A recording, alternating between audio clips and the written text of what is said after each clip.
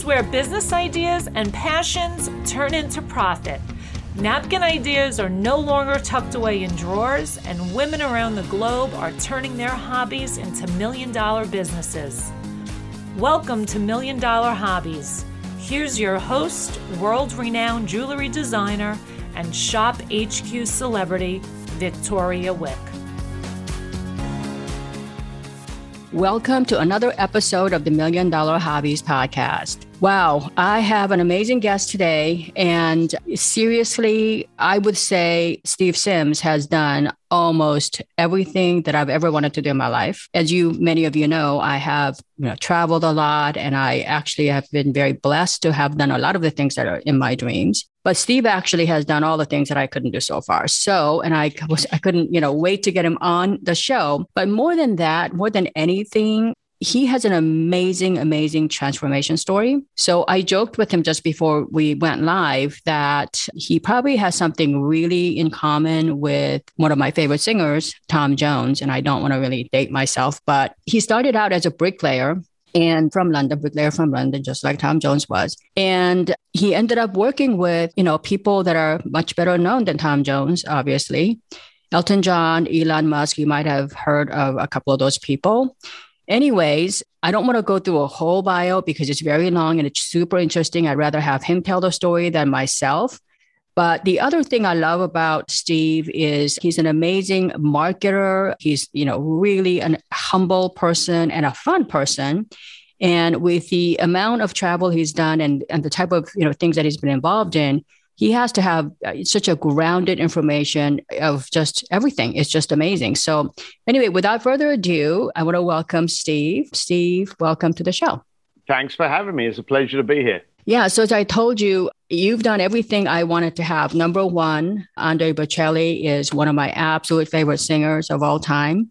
And talk about transformation story. I mean, his story is heart-wrenching and it's uplifting and it's something that we can all relate to. So as you said earlier, and I don't want to sound harsh, but Steve said it, I'm sure he's going to say it again, that if you think right now you're sitting on $1 million hobby, because, as you know, I think that every hobby is worth at least $1 million.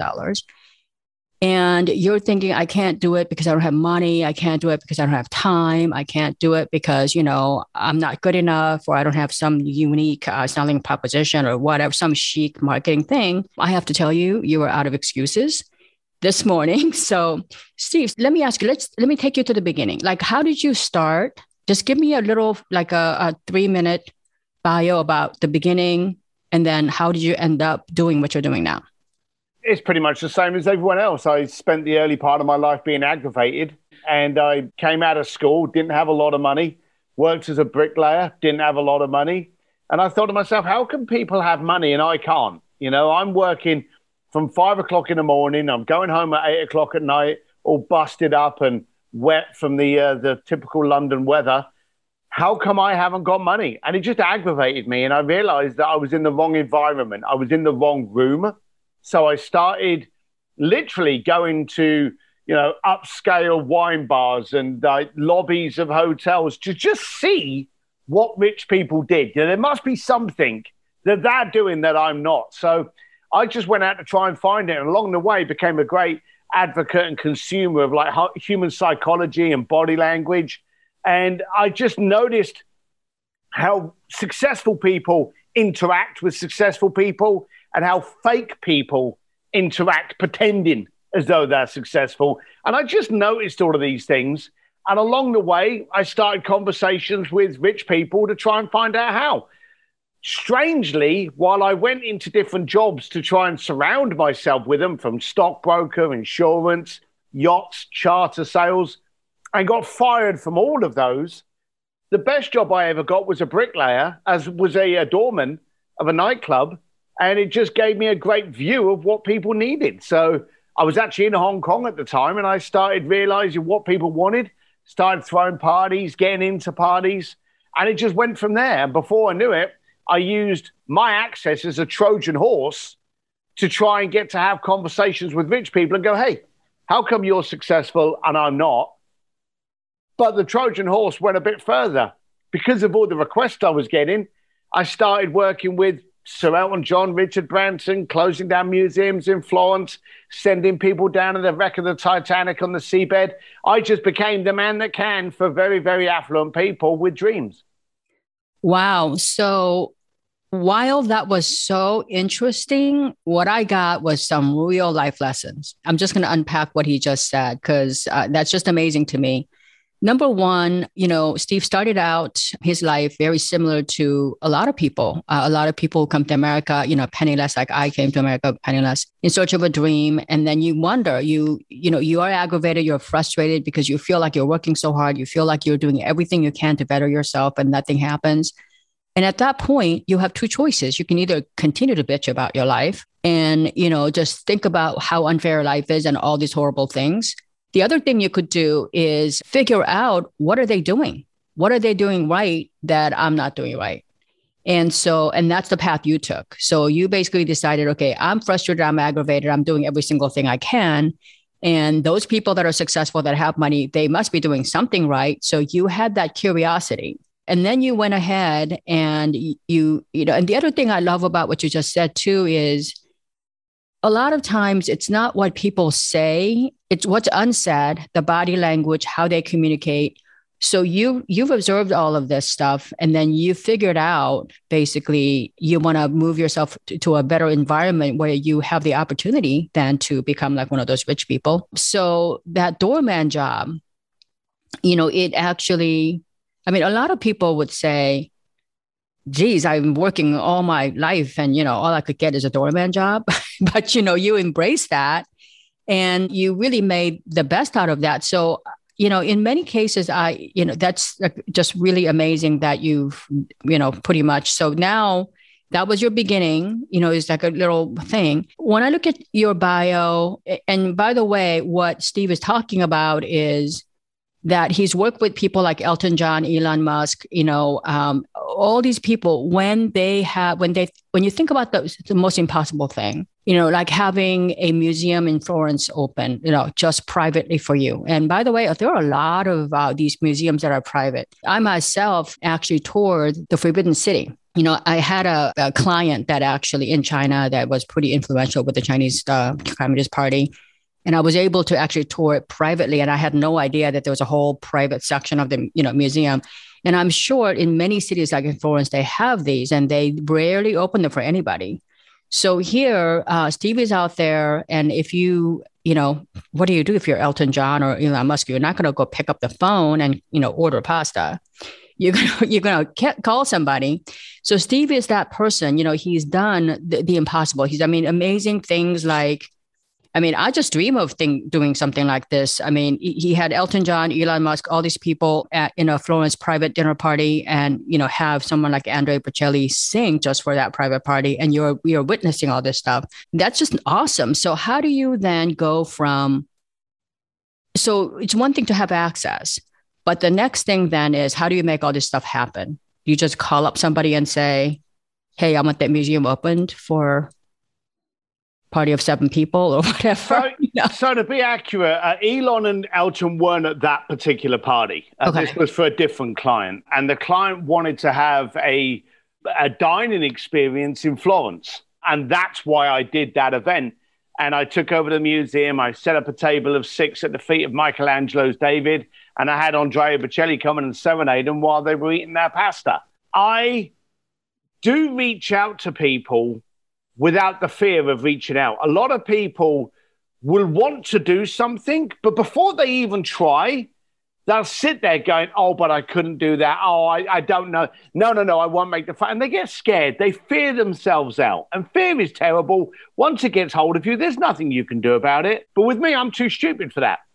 So I want something and I go and ask. And it's amazing. The more times I ask for something, the more times I get it. What I also do... It's true. Yeah, which one of the things I also do, which I think is one of my benefits, is that I constantly have people that are revered more actually do the asking for me or do the introduction. Right, yeah. If I wanted to get hold of someone very powerful, if I went to try and talk to them, they'd be like, well, who are you? Why should I talk to you? So what I'll do is I'll go and find someone who's equally powerful that I know, and get them to introduce me. So that way I come in under credibility. So I'm constantly trying to find out, before I contact you, who do you know that you respect that I know that I can get to introduce me? So I try never to make the introduction and the first approach myself. I always try to get one of my connections to do it for me. So, Steve, what you're saying now is that you have, I mean, right now the buzzword is collaboration, networking. So you were networking way back before it was fashionable. Yeah, before I knew, because I'm terrible at networking. I've got to tell you that. You stick me in a room and you go, hey, enjoy this networking event. I'm going to find the bar and just sit there. I don't like networking. People use networking events like it's a game to collect as many business cards as you can and form no conversations or relationships. For me, I need to form a relationship. So I'm from the original version and standpoint of what networking actually was about. Yeah, I you know what, Steve, I think to be fair, a lot of these networking events that are put together just so that people can just meet and pick up business cards, like you said, those events, I don't consider them to be networking. Because, No. I don't consider them to be networking. It's basically like a sales, a room where you're pretty much pitching everybody. I mean, you would never go up to somebody and say, hey, I'm Steve, will you buy something from me? No. I mean, it's basically what they're doing in these networking events. So actually, the other thing I love about what you said too is it's really funny that you talk about how you bring back the communication skills, all of these, mannerisms and everything from the 80s on to today's world. I would agree with you because, I remember the 80s where people actually had manners. I'm not saying people today don't have manners, but we are living in a very fast-paced environment now. But I mean, back in the 80s, when you didn't have internet, when you didn't have cell phones, and you actually had to, get up and go meet somebody in person, and you got to know that person a little bit, got to know a little bit about, their family or whoever. And you build a little relationship before you ask for introduction or anything. So I think what you're saying is that, relationships are very important. And also that authenticity of, asking for something in a way that actually makes real sense and not taking advantage of that relationship or, abusing it. I think those are all kind of like really valuable. And when I look at your bio and look at all the things you've done and you break it down to those very basics, it is really uplifting, don't you think? I never went out to be uplifted. I never went out to motivate. But you're uplifting. What you've done is uplifting because what you're saying is that, that's what you did. And I think it's uplifting because we just all need to get back to the basics, really. And that's true. We need, we joke. I always joke that we need to bring the 80s back. Not all the music, but some of it. But I believe that the 80s and the 90s, we spoke more. If you wanted to talk to someone, you knocked on their door or you phoned them up. Yeah. Those were the options. Now you want to talk to someone, you DM them, you text them, you send them a private message. There's a million ways for you to reach out to someone, which means there's a million ways for you to be overlooked. I believe you've got to go back to the basics. Phone people, send them a letter. Oh my God, I do so well out of sending post. Send them a letter, knock on their door, phone them up and go, hey, I'd like to have a chat with you. Let's go and have a coffee. You've really got to do that. And the good thing is, back in the 80s, this wasn't unusual. This was creative. But now, just imagine if you got a phone call saying, hey, I'm in town and I wanted to talk to you about a project. Can I buy you dinner? Or can I buy you lunch? Or can I pop in? I'll bring the coffee and croissant. You'll be like, oh, that's different. That's refreshing. But people don't do it now. Or they think you're nuts, how dare you? Or this guy must be like ancient. Well, look at the phone. If someone phones you now, like you just had your phone ring, okay? Right. How aggravating did you feel that the phone rang? Okay. Naturally, today, when the phone rings, now I've had, from the first time I bought my first iPhone, I've had it on vibrate. Okay. Right. The first phone I just turned the sound off. When someone's in an environment, no matter what the environment is, when the phone rings, if you're not with the person, right, you kind of look at the person as though they're intruding. Oh my God, he's got his ringer on, and everyone looks hatred at them. If it's your phone and it rings, even before you've answered it, you're aggravated because you've been interrupted, okay? Even if it's your mum, you're still in a bad mood before you answer the phone call because we don't like that interruption, that noise, that alarm. So, even when you phone someone with good intentions, you've got to get over that. And the bad thing, let's be completely blunt, we've just gone through a year where people have not been able to communicate with each other. Right. Now, the truth is, we were getting really bad at it in any case. Oh, yes, I agree. So we were getting bad at it, and then all of a sudden it stopped. I know a lot of people now, and you've seen it on the news, they don't want to go back to the office. Right. They don't want to be around people. Yeah. It's actually gone the other way. Not only were we bad at communicating, we're going to be bad at socializing. I'm going out for dinner this Friday night. It's the first time I've actually gone out with dinner with a whole bunch of people.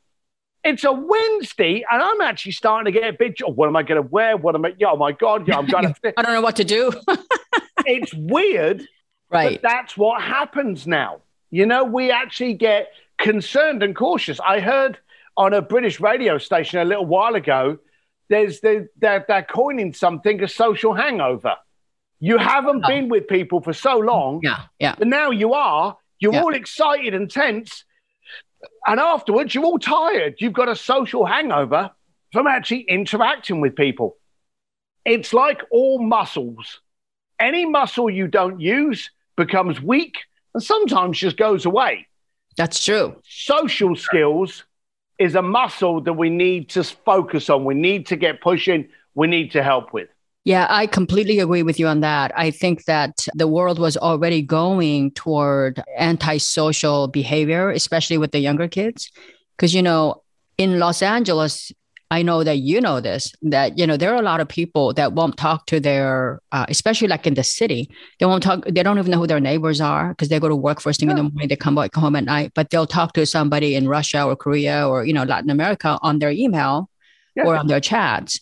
And I think, that is kind of unfortunate because wouldn't you say, Steve, that a lot of the things that you've done, such as, having these doors open for you, having these incredible events, where you made the event possible or, calling up Andrea Bocelli or whoever. Do you think you could have done all of that just by Zooming people? No, absolutely not. Not a hope in hell. Then it would have been a no starter. I remember being stood next to Elton John at a party, and someone came up to him and said, "Hey, how much will it cost me to have you at my barbecue party?" And he turned around and he said, "I'm busy." And he moved off. He walked away. People don't know how to communicate properly. And I think Zoom has lost the energy that you find when you're actually person to person. It's been a good substitute. It's been a good alternative, and it's not going away. No. But it's also not a replacement. I agree. Yeah. It's like saying, hey, a horse can get you to work just like a car can.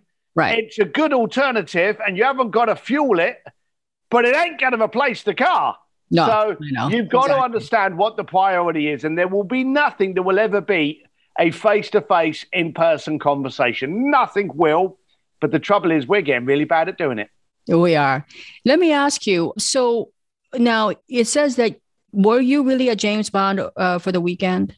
Or yeah, I had a client of mine contact me, and they wanted to do something for her husband. So we interviewed the wife to find out what the husband liked, and he was a big James Bond fan.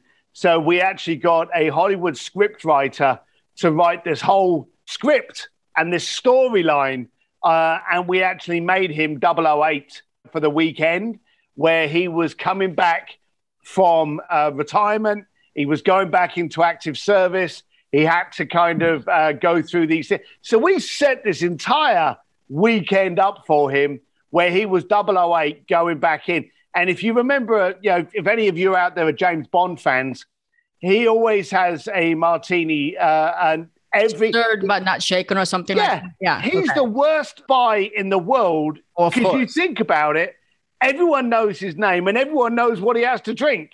Okay, so he's the worst spy in the planet. But we found out this client had I don't know if it was a whiskey sour, but he had a whiskey cocktail that was his favorite drink. Yeah. So what we would do was every time he walked into a restaurant or a bar, the barman would be, good afternoon, mister, and his name. Here is your drink, and would just automatically make his drink just like they do for James Bond. So now that was in Monte Carlo? Yeah, we started off in Monte Carlo, went over to Saint-Tropez, and then finished off in Russia. Oh, yeah. So that's his cover got blown in Saint-Tropez. This was all the script. His cover got blown in Saint-Tropez. Yeah. So he had to take a midnight flight into Russia. So it was all part of the script. That's pretty cool. I mean, I love all the things you've done. Now, since then, you've written a book called Blue Fishing, The Art of Making Things Happen. And I love that because I think that I love that. I love the cover too. It's so simple and it stands out. I'm a designer, so I have to kind of, chime in on that stuff. So what was your favorite city of all the cities that you've been to? Oh, dear. See, the funny thing, what a lot of people don't know about me is that I'm boring and I'm curious, which is a funny kind of double trait to have. Yeah. I love riding a motorcycle on my own through the hills and not talking to anyone. But at the same time, I'm very curious about what does the underground look like of this building in Prague. So I'm always curious to get into places that I shouldn't get into. But I constantly love going to different cities. A repeat city that I like going back to is always Florence. Love that too. How could you not? Yeah, exactly. But I love going anywhere different. I was chatting with my wife this morning and she was talking about heading over to Iceland, and we haven't been to Iceland. So we're not the kind of people that want to sit on a beach. We're the kind of people that want to walk through the snowy streets of Amsterdam, or, walk through the manic West End of London, or, that kind of thing. So we love traveling, but there's nothing better than coming home. Yeah. I mean, actually, you're a lot like me because I'm pretty boring. I live like a really, really boring life here when I'm home. I like my life really simple. I almost go to the same place, for lunch every day. Same thing, like same 6 places I go to, because that's trusted. But I do have that incredible curiosity about how other people live, the history of other places. I mean, one of my favorite places in Hong Kong, because it's like, and the other one I think that's really interesting is Venice, because there's no other place like that where you got to take a boat, stuff. So, and the histories for both places is just amazing. So I was just curious because when you go to as many places and like just like in Monte Carlo is another one of those places that has a very unique history as well. So I was just wondering if you can actually pick one, but who could? Anyone that travels. I remember sitting in a bar in Rome. And I was at the Hotel de Russi in Rome. And this guy just wanted to have a conversation. I was on my own. And he just started talking to me at the bar. And he said something about travel. And I said to him, and I just wanted to drink alone. But I said to him, where have you been that you liked?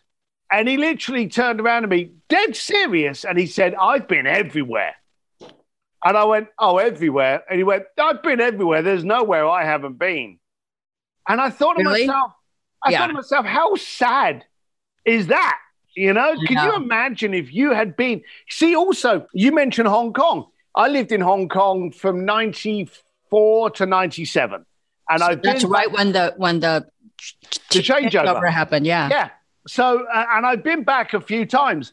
Every 2 to 3 years, it changes. Yeah. So totally. It doesn't mean and I went to Bangkok, and I lived in Bangkok for, I think, 2.5, 3 years as well. And I went back to Bangkok a couple of years ago, couldn't recognize the place. Right. So everything changes. So the idea that you've been everywhere, I think is probably the saddest thing I've ever heard in my life.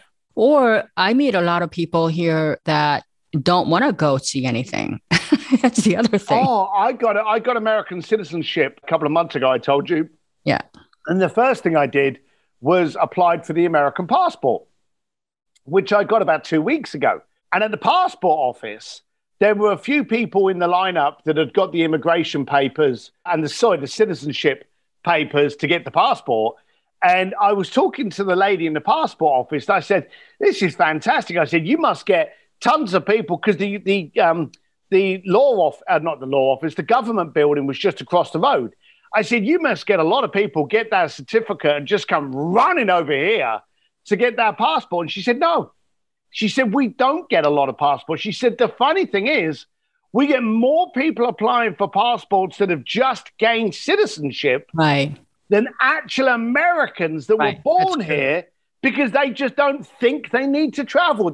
If they want the beach, they'll go to Miami. If they want the mountains, they'll go to Utah. Yeah. If they want something tropical, they'll go to Hawaii.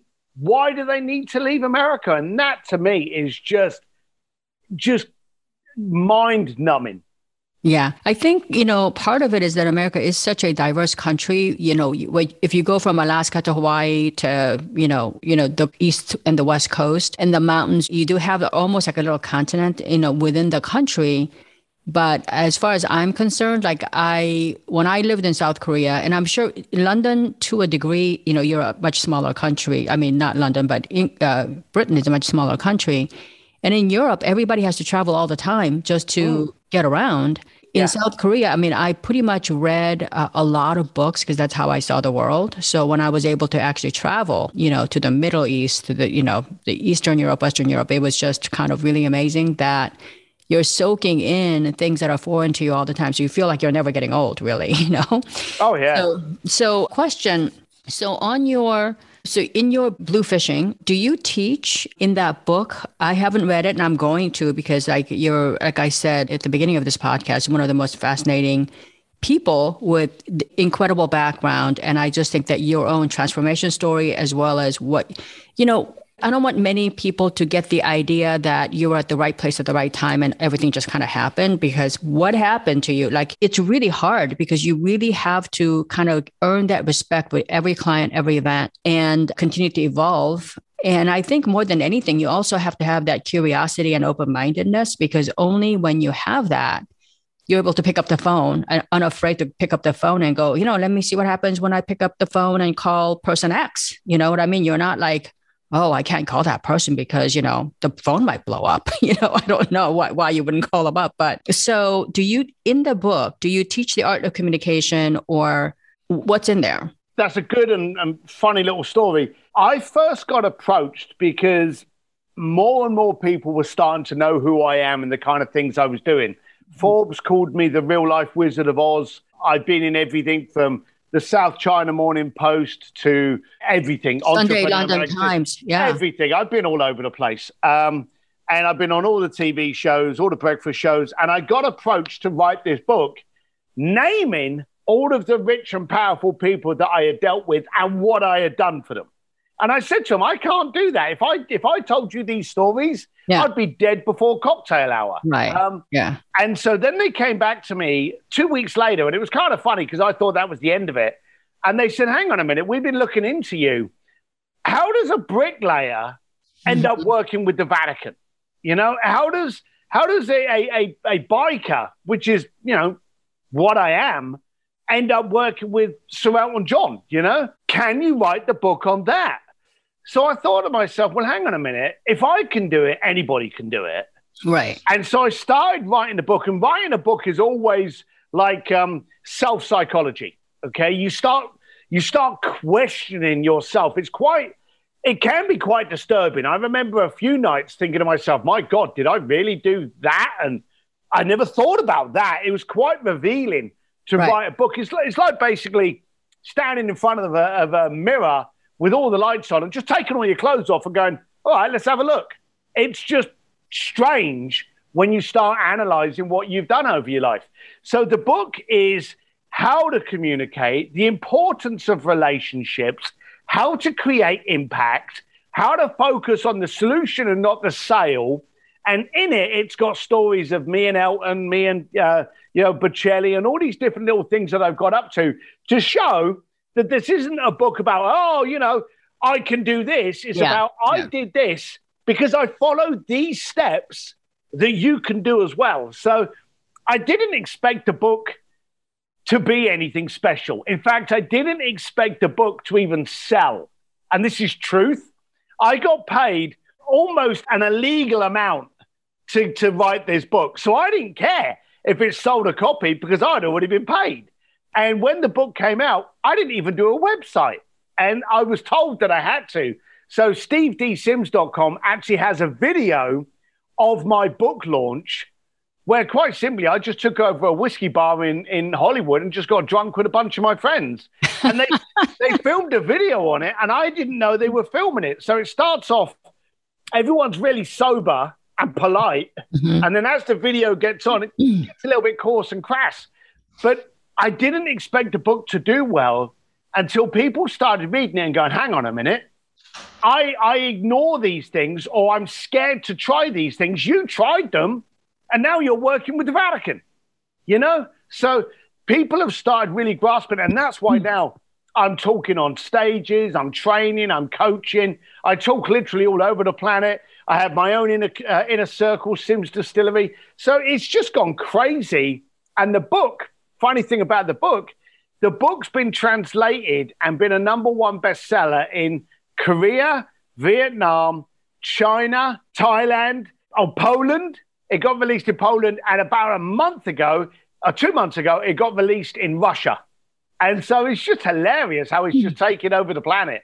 Well, I think that, first of all, when a publisher decides to back a book, with like an advance, they usually know what they're doing. I mean, they usually force to back, and, it's not like a real accident that I'm working with a couple of publishers right now, but they really know what they're doing. They kind of do up the game. They know which stories will sell. They got whole marketing departments, people who do book covers, all that stuff. So it's not too, if you self-publish it, that's a whole different thing. But I think they know what they're doing. And I'm not surprised that the book sold. And specifically in those countries where people are I've traveled to all those countries you mentioned. And I think people are naturally so curious. And believe it or not, the idea of the American dream, where you could be anybody and kind of, try to dream of becoming someone, and you have a reasonable chance of actually achieving that dream if you're willing to work for it. That idea of the concept of the American dream is so alive in all those countries, much more so than countries where it's actually possible, So I'm just, happy for you that you've done that. But I also, going back to what Steve said about what's in the book, what he's saying is that, the names like Elton John and all these people, they're really secondary to the core message, which is all the steps that he took to transform himself from a bricklayer to really somebody who's recognizable, trusted, respected for some of their most, memorable and meaningful events in their lives. That means you have to gain their trust. He has to be likable. He has to be seen as somebody, or, known as somebody who is a can-do guy who can keep things kind of under the wraps. So it's a really incredible transformation story. It's an American dream story, because I don't know about you, but if you're stuck in a corporate job right now, or you're dreading going back to work, and you know the life you deserve, and you know what actually makes you happy, but you're not happy, but you're still stuck at this job because you think you have no other option. You think that the only thing you can do is pay your bills for now, and that now is forever. Take a page out of Steve. And, because I just think that, and that's what this whole show is all about, people like Steve and going out there kind of achieving his dream. Because, if he said to himself, like, I was born a bricklayer and all I'm going to be is a bricklayer, and this is my world. Yeah. And I'm not going to ever see anything, and I'm just going to I'm aggravated, but, there's nothing I can do. Most likely things aren't going to change. But, being curious and being open-minded, willing to learn. Because, that's the other thing we talk about in the show. A lot of times, I have people that, I work with that, like we actually have to travel, like, buying trips to Hong Kong, for example. To me, I'm not from Hong Kong, but to me, when I go there, it's if you go there, you'll find out that, first of all, the city is kind of built like London. They drive on the left side of the road. They got great rail systems. They speak great English because English was their first language, until 1997. So, it's a cultural crossroads. And I happen to actually really love it. But I know a lot of Americans who actually fear going to places like that because they think that, it's unsophisticated and it's like, unhealthy, or, they might get sick or something, and, they don't want to travel. And that's just really sad, like you said, because I think that, and I've traveled to a lot of, countries, I think I actually the only two countries I actually really got sick in, and this had nothing to do with the country, which probably had to do with my fatigue, was coming back from Cannes one year. Like I had done Cannes, Nice, Monte Carlo, that whole bunch, drove all the way up to Paris. And then on my way back home, I got sick, probably from exhaustion, but I never got actually sick from food poisoning or anything like that from any of these countries that I've been to. So, it's really sad that sometimes you have these little things that'll block your mind, and it, kind of blocks you from moving forward in life. But just like, Steve, from a bricklayer to giving speeches, it says on your bio that you have spoken at Harvard University, as well as the Pentagon. Those are two pretty big names, actually. Yeah, I've spoken, I've lost track of how many stages I've spoken on, which is probably a strange thing to say. But three of my most memorable was I spoke at the graduation party in Kern Level 4 maximum security prison. And I've spoken at Harvard twice and the Pentagon. So I've managed to speak at some pretty abstract and amazing places. I don't know which one's my favorite, Harvard or Kern prison. They're very similar, aren't they? Well, you're kidding. the funny thing is, I sometimes say that the difference between Kern and some of the other events is the tailoring's better. That's true.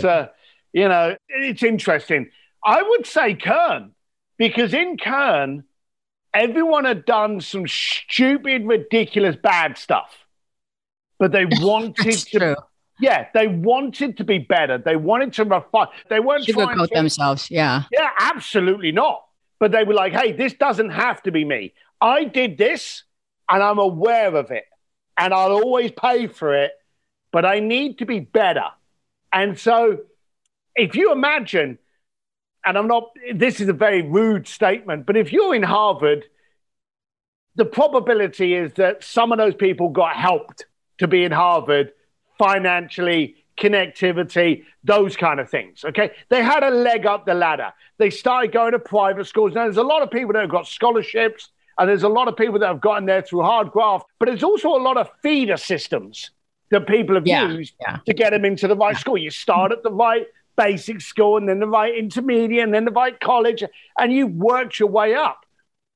When you're in Kern and you are in a 6 foot by 8 foot cell, like 20 hours a day, then for you to be that focused, that upbeat, that determined, that driven, even though your rest of the day is full of fear and scare, that was quite something. It was quite intimidating. A big shout out to Defy Ventures for helping me be there. I think it's a fantastic thing, and I'm very proud to have done it.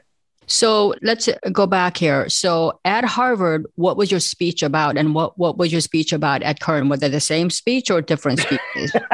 I'm just wondering, Yeah, how could they be? So I did Harvard, as I say, twice, and it was all around the psychology of an affluent client and the world of luxury. I remember, it was those two things. And around Kern, it was about refinement and focus and energy. And so, they were very different topics to a very different crowd. Yeah. Well, it is an absolutely beautiful campus, with the river running through it and all these people rowing boats and stuff. My husband went to Harvard. Kern is? No, Harvard was. Yeah, that's right. I was trying to think of where the river was in Kern. No, there isn't one. But I haven't been to Kern, but my husband went to Harvard, and he wasn't one of the feeder kids. He was one that had to actually work pretty hard. But I do hear you about, he actually went to school with many that you're talking about, the ones that were privileged, and, they came into their classrooms with their jets and stuff. So anyway, listen, I really enjoyed this interview. And thank you for having me. And if you're listening to this just on audio, go ahead and check out my YouTube channel, because we have a lot of stuff that we're loading up, just real life lessons. But I have to say, a lot of times when we are learning real life lessons, I've had some amazing guests here. They're not always fun, but Steve actually somehow managed to entertain us a lot. And I love his British accent. All Americans really love that. We're very fascinated. We speak the same language, but you guys have a real handle on the mastery of the language, the same language that we speak. So I love, everything that you shared today. And, and I also like it that you delivered it in a way that's not so classroom lecture like. It's very real life lessons. And I love that, because a lot of times coaches and people with, that want to be on this show, they've never actually lived the life. They've never actually done the things that, that they preach. And but thank you so much. And, all of you who are listening, I hope this was really helpful and entertaining. And if you want to connect them, if you want somebody to be a James Bond over the weekend, or you want it to be a Martha Stewart, or whoever you want him to be, or maybe even become a pope, who knows? He could make it happen. If he can dream it, he can make it happen. And you can check out Steve at SteveDSims.com. You got to put the D in there, the dash in, but it's SteveDSims.com.